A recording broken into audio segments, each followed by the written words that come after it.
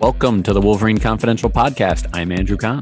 I'm Ryan Zook. And I'm Aaron McMahon. Michigan football appears to have lost its defensive coordinator to the NFL. Who might replace him? Plus, quick hoops update after a thrilling win at Chrysler. Coming up on Wolverine Confidential. All right, guys, as we talk here on Thursday morning, January 27th, let's flash back a bit. So a year ago, John Harbaugh presumably calls Jim Harbaugh's brother and says, "Hey, I've got a guy who would be perfect for your, recently available defensive coordinator position." That was, of course, Mike Macdonald, who was on staff with John and the Baltimore Ravens. And now 1 year later, John presumably calls his brother back and says, "Yeah, I'm going to need that guy back." So here we are, January 17th. I looked up. 2021 is when Macdonald was officially announced, at least, as Michigan's defensive coordinator. And now it appears he is going back to the Baltimore Ravens.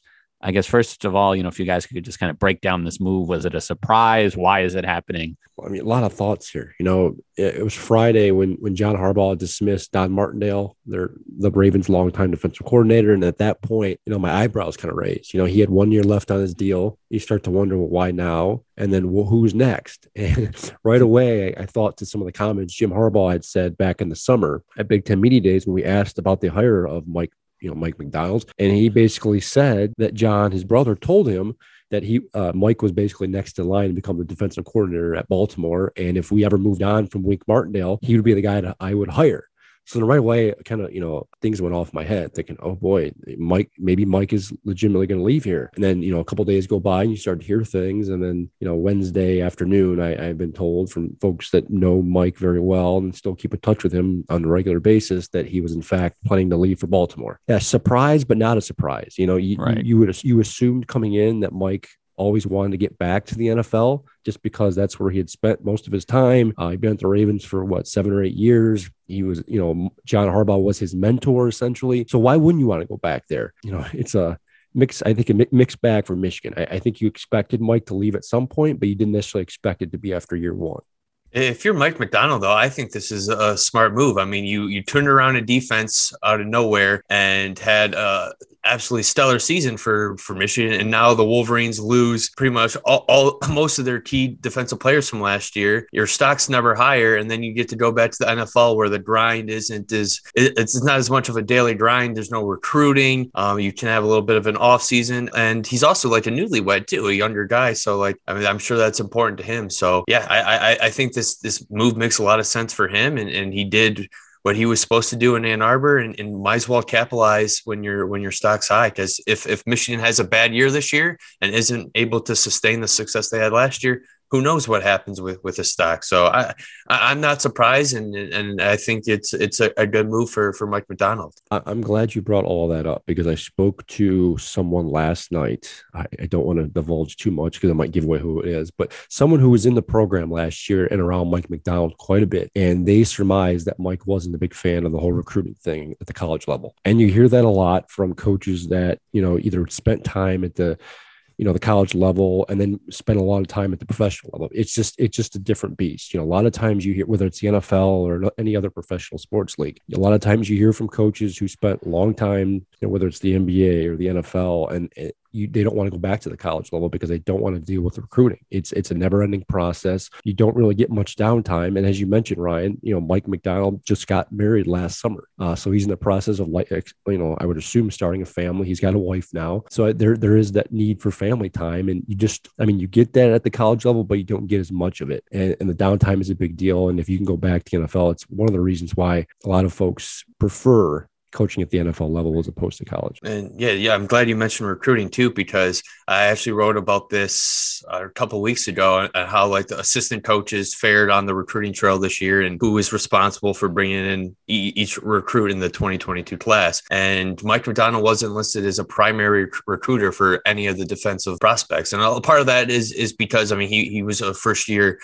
guy too, had no previous college experience. So obviously you're going to hand off some of those duties to some of the more experienced veteran guys. But it was kind of telling that your defensive coordinator isn't the guy that's going out there and landing some of these big name prospects. So it definitely seemed like he was more of a scheme day-to-day type of guy than a guy that loves to go out there and just interact with the talent and go recruit. So yeah, that's a good point and also not surprising at all. And one quick nugget real quick too. One of the things that actually tipped me off to this whole move was a few days ago, I noticed Mike Macdonald was no longer on the recruiting trail. A former graduate assistant on Michigan's coaching staff by the name of Dylan Roney, former analyst at, I think, Illinois. He'd been on Michigan staff now the last year or two. He was actually on the recruiting trail for Michigan the past week, and he was down in Georgia, typically an area where you would think it would be Mike Macdonald's recruiting area. Mike wasn't there.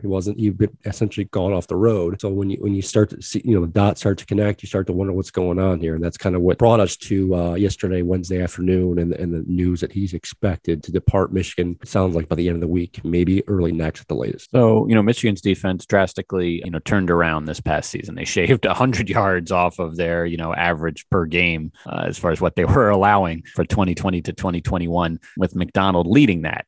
But he was part of it. As we've discussed many times, Harbaugh overhauled his staff last offseason, 6 new assistants overall, and including 4 on the defensive side. So Macdonald was part of that. But you had a new safeties coach, a new defensive backs coach, a new linebackers coach. And, might one of those other guys be Macdonald's replacement? Or could it be even more recent hire to the staff? There's a lot of possibilities here. Aaron, you broke it down in a story for MLive.com this morning, but for people that don't want to read and just want to listen to our analysis here, I guess, what are you, and then Ryan as well, thinking about possible replacements? Yeah, I want to preface this by saying this may not necessarily be the roadmap Jim Harbaugh chooses, but it makes the most sense to me, and it's basically and essentially an internal promotion or hire here.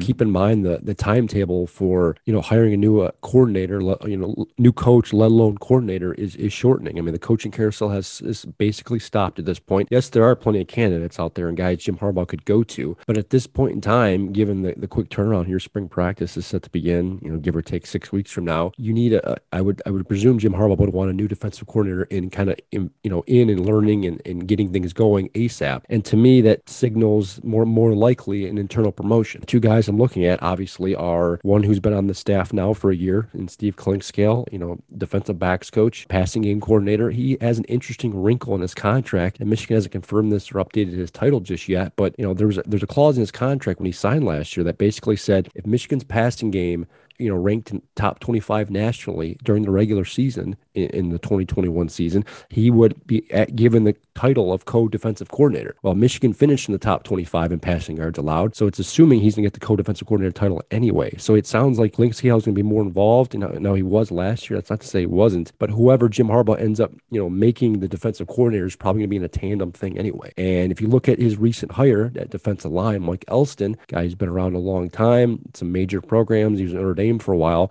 There's been reports out there that he clearly wants to become a defensive coordinator, and he was a little put off when he was kind of passed over at Notre Dame for the role, and that's one of the reasons perhaps he came to Michigan. So those two seem to make sense to me the most. That being said, and as I mentioned at the very beginning of this, don't be surprised if Jim Harbaugh looks outside the box here.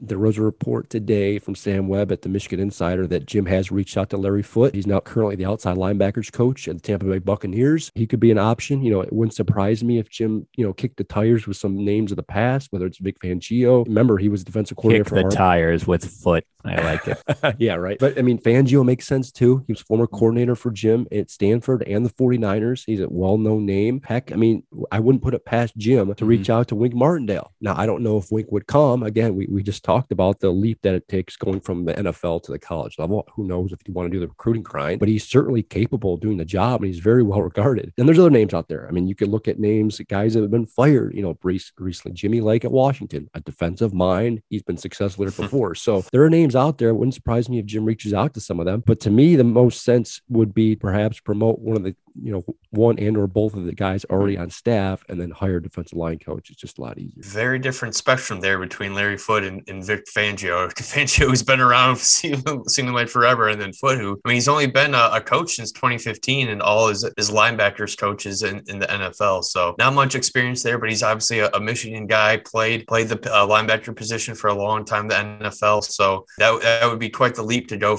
from a few years as a linebackers coach to DC, but I mean, basically Mike Macdonald followed a similar path. So we'll see what happens. But what I'm most curious is whoever takes over, how much scheme wise is this defense going to be different? So, I mean, last year was a huge adjustment for these guys, I'm sure, to go from Don Brown's defense to Mike Macdonald's. And are they going to have to kind of go into a completely different defense now and learn a whole new system? That'll be interesting to see, because like spring ball's right around the corner too. Yeah, it's important to point out Michigan is losing a lot on the defensive side of the ball. I mean, they've lost several starters now, so it wouldn't be a total shock if they were completely overhaul the defensive scheme. In fact, if they were to do that, now would be the time, because you've got so many different guys that have left, and you can kind of mix and match and do different things with guys, as Mike Macdonald's shown that you can do. But it's gonna take a mind that I think has a clear path and a clear plan to come in here and get the job done, like Mike did.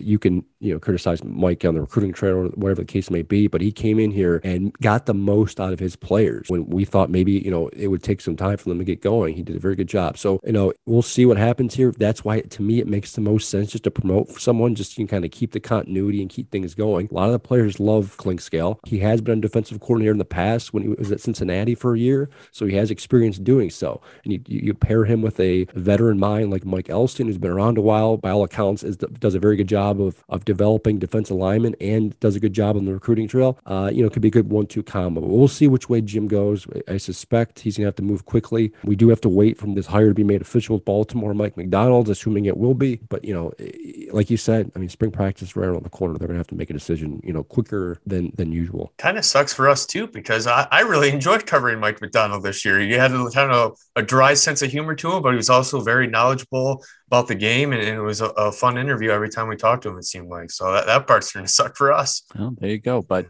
yeah, I mean, it's whoever gets this job, it's a tough task, because you step into a team that loses, Aiden Hutchinson and David Ojabo and Dax Hill and others. There's a lot of pieces that made that defense really good that are gone. And at the end of the day, that probably counts more than any coach or scheme. But, to what Aaron said earlier about Elston coming from Notre Dame, I'm hearing the same thing from my Notre Dame people. So I don't know how frustrated would he be if then immediately a job opens and he doesn't get it. But, at the same time, maybe he already was tipped off to this possibility. And that's part of the reason that, lured him to Ann Arbor. But either way, with Clinkscale, it sounds like, it's got to be a code deal, because it sounds like contractually that's how it's going. Now, interesting enough, I see Michigan at 27 as far as yards per game allowed through the air last year. Regular season. I was just going to say they got hurt maybe by that Georgia game at the end, because it's only a half yard separating them between, the 25th ranked team. So that would make sense. So there you go. All right. Well, yeah, that's something to watch for. Of course, it all hinges on, we've gone this whole podcast so far without talking about, Jim Harbaugh specifically, but, assuming that he's still the head guy. And again, all these moves, to me, they signal that he will be, but you just don't know. He's not going to, the NFL again isn't on Jim Harbaugh's timetable. And that's another thing you got to keep in mind, in the search for a new defensive coordinator, is how many guys from the outside are going to be willing to take the chance and uproot their family and come to Michigan, not knowing what Jim is going to do. Now, maybe they do, like you said, maybe Jim does tell them straight up, like, yeah, I'm staying, don't worry about it. But if there's any inkling of him potentially leaving, I don't know how many folks are going to do all that, uproot their family and move to Michigan for a certain short period of time, because at the end of the day the contractual things won't matter much, because a lot of these new contracts, and it's spelled out in Mike Elston's deal, who we got yesterday. All the details are up at mlive.com/Wolverines, but there's a clause in Mike Elston's contract and several other Michigan assistants, a lot of the newer ones, where if Jim were to leave Michigan and or get fired, their deals are gone. Like they don't have to pay a buyout, they can just leave and get another job. Now that's fine for guys who don't necessarily have jobs right now, but for guys who have better situations or better offers, or potentially could come from another school or program, that's a little bit more risky. So that will also impact a potential defensive coordinator hire as well. All right. Well, that kind of closes the book on that for now, but stay tuned for more. There was an exciting men's basketball game last night at Chrysler, as Michigan came back and beat Northwestern 72-70. I mean, this game was real close for the first, 22 minutes or so. Then Eli Brooks has this little spurt where he makes a three, he steals a pass, he goes in for an and one. Michigan hits a couple more threes. Suddenly they're up 11. But then, Northwestern kind of chips away. Next thing you know, there's 5 minutes left in this game, and Northwestern is up 7 points. The win probability graph on KenPom says that Northwestern at that point has an 80% chance of winning the game based on, historical data as far as time and score. But of course, it's Michigan that keeps its composure and makes a run. And even without Hunter Dickinson and then Moussa Diabate fouling out. I thought they were done when they both fouled out. I'm like, there's no way Michigan wins this game. Yeah, that's Juwan Howard said. I bet a lot of people were thinking that.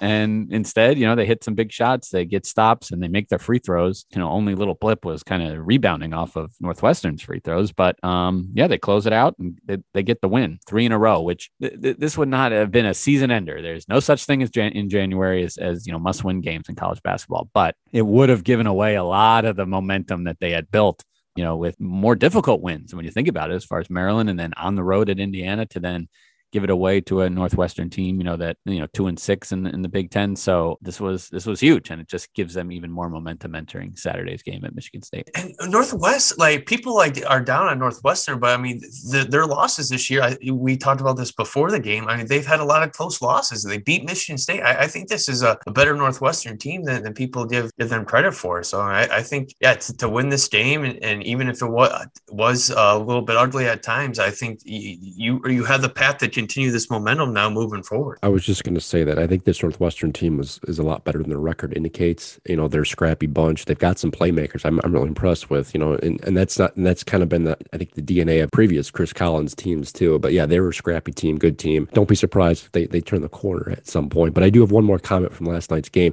The refs got to swallow their damn whistles, man. There were just so many, and not just against Michigan. It was both sides of the ball. Both sides. Yeah, the game was, when you're watching games like those, they almost become unwatchable. You got to flip the channel because it's like every time down the court, there's a whistle, stoppage of play. It just kills momentum of the game. I mean, that's not why people watch the game. Like, swallow your damn whistle. 46 of them, and there were none for the first 4 or 5 minutes of the game. So they really made up for lost time there after a nice free-flowing start to the game where both teams were scoring. In the end, 2 Wolverines foul out. They're starting front court. Northwestern lost a starting player. They had 2 others limited by 4 fouls. It was kind of a disaster, but so be it. Michigan in the end, comes away with the win. And, we learned today that the game against Purdue has been rescheduled. Interesting enough that the Purdue was the second game that they lost. Michigan State was first, and yet Purdue game gets rescheduled first, but so be it. February 10th, they will play.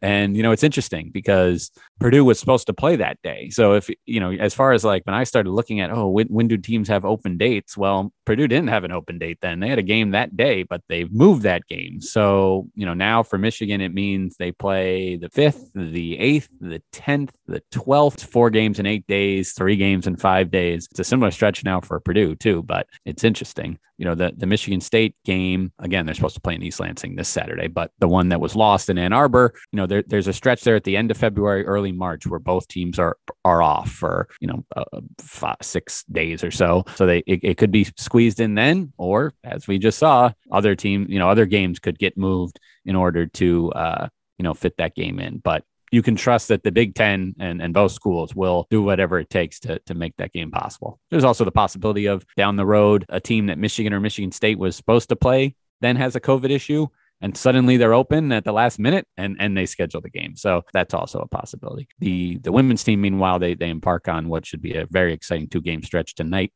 at Ohio State, number 22. And then come Monday will be new rankings. But as they stand right now, Indiana is 6, Michigan is 7. Battling for the top spot in the Big Ten, and the Hoosiers come to Chrysler. So, that should be very exciting. And also tonight, the NCAA tournament selection committee unveils the top 16 seeds for the women's bracket. What does it mean right now? Not a ton, but it kind of lets you know where you stand, and certainly expect Michigan to be among those teams announced. And it would be, the highest seed in program history, because so far that is last year when they were a 6th seed. But the difference between a top 4 seed and not is you get to host in the first 2 rounds. I mean, that's just so huge. In the women's side is you get to play a couple home games. So Michigan has never gotten to do that. And it, basically what tonight will confirm is that they're on the path to getting there. They're halfway there, but a lot of games to be played still. I think that pretty much wraps it up for this episode of the Wolverine Confidential podcast. But stay tuned for more coverage on mlive.com/Wolverines. Thanks for listening.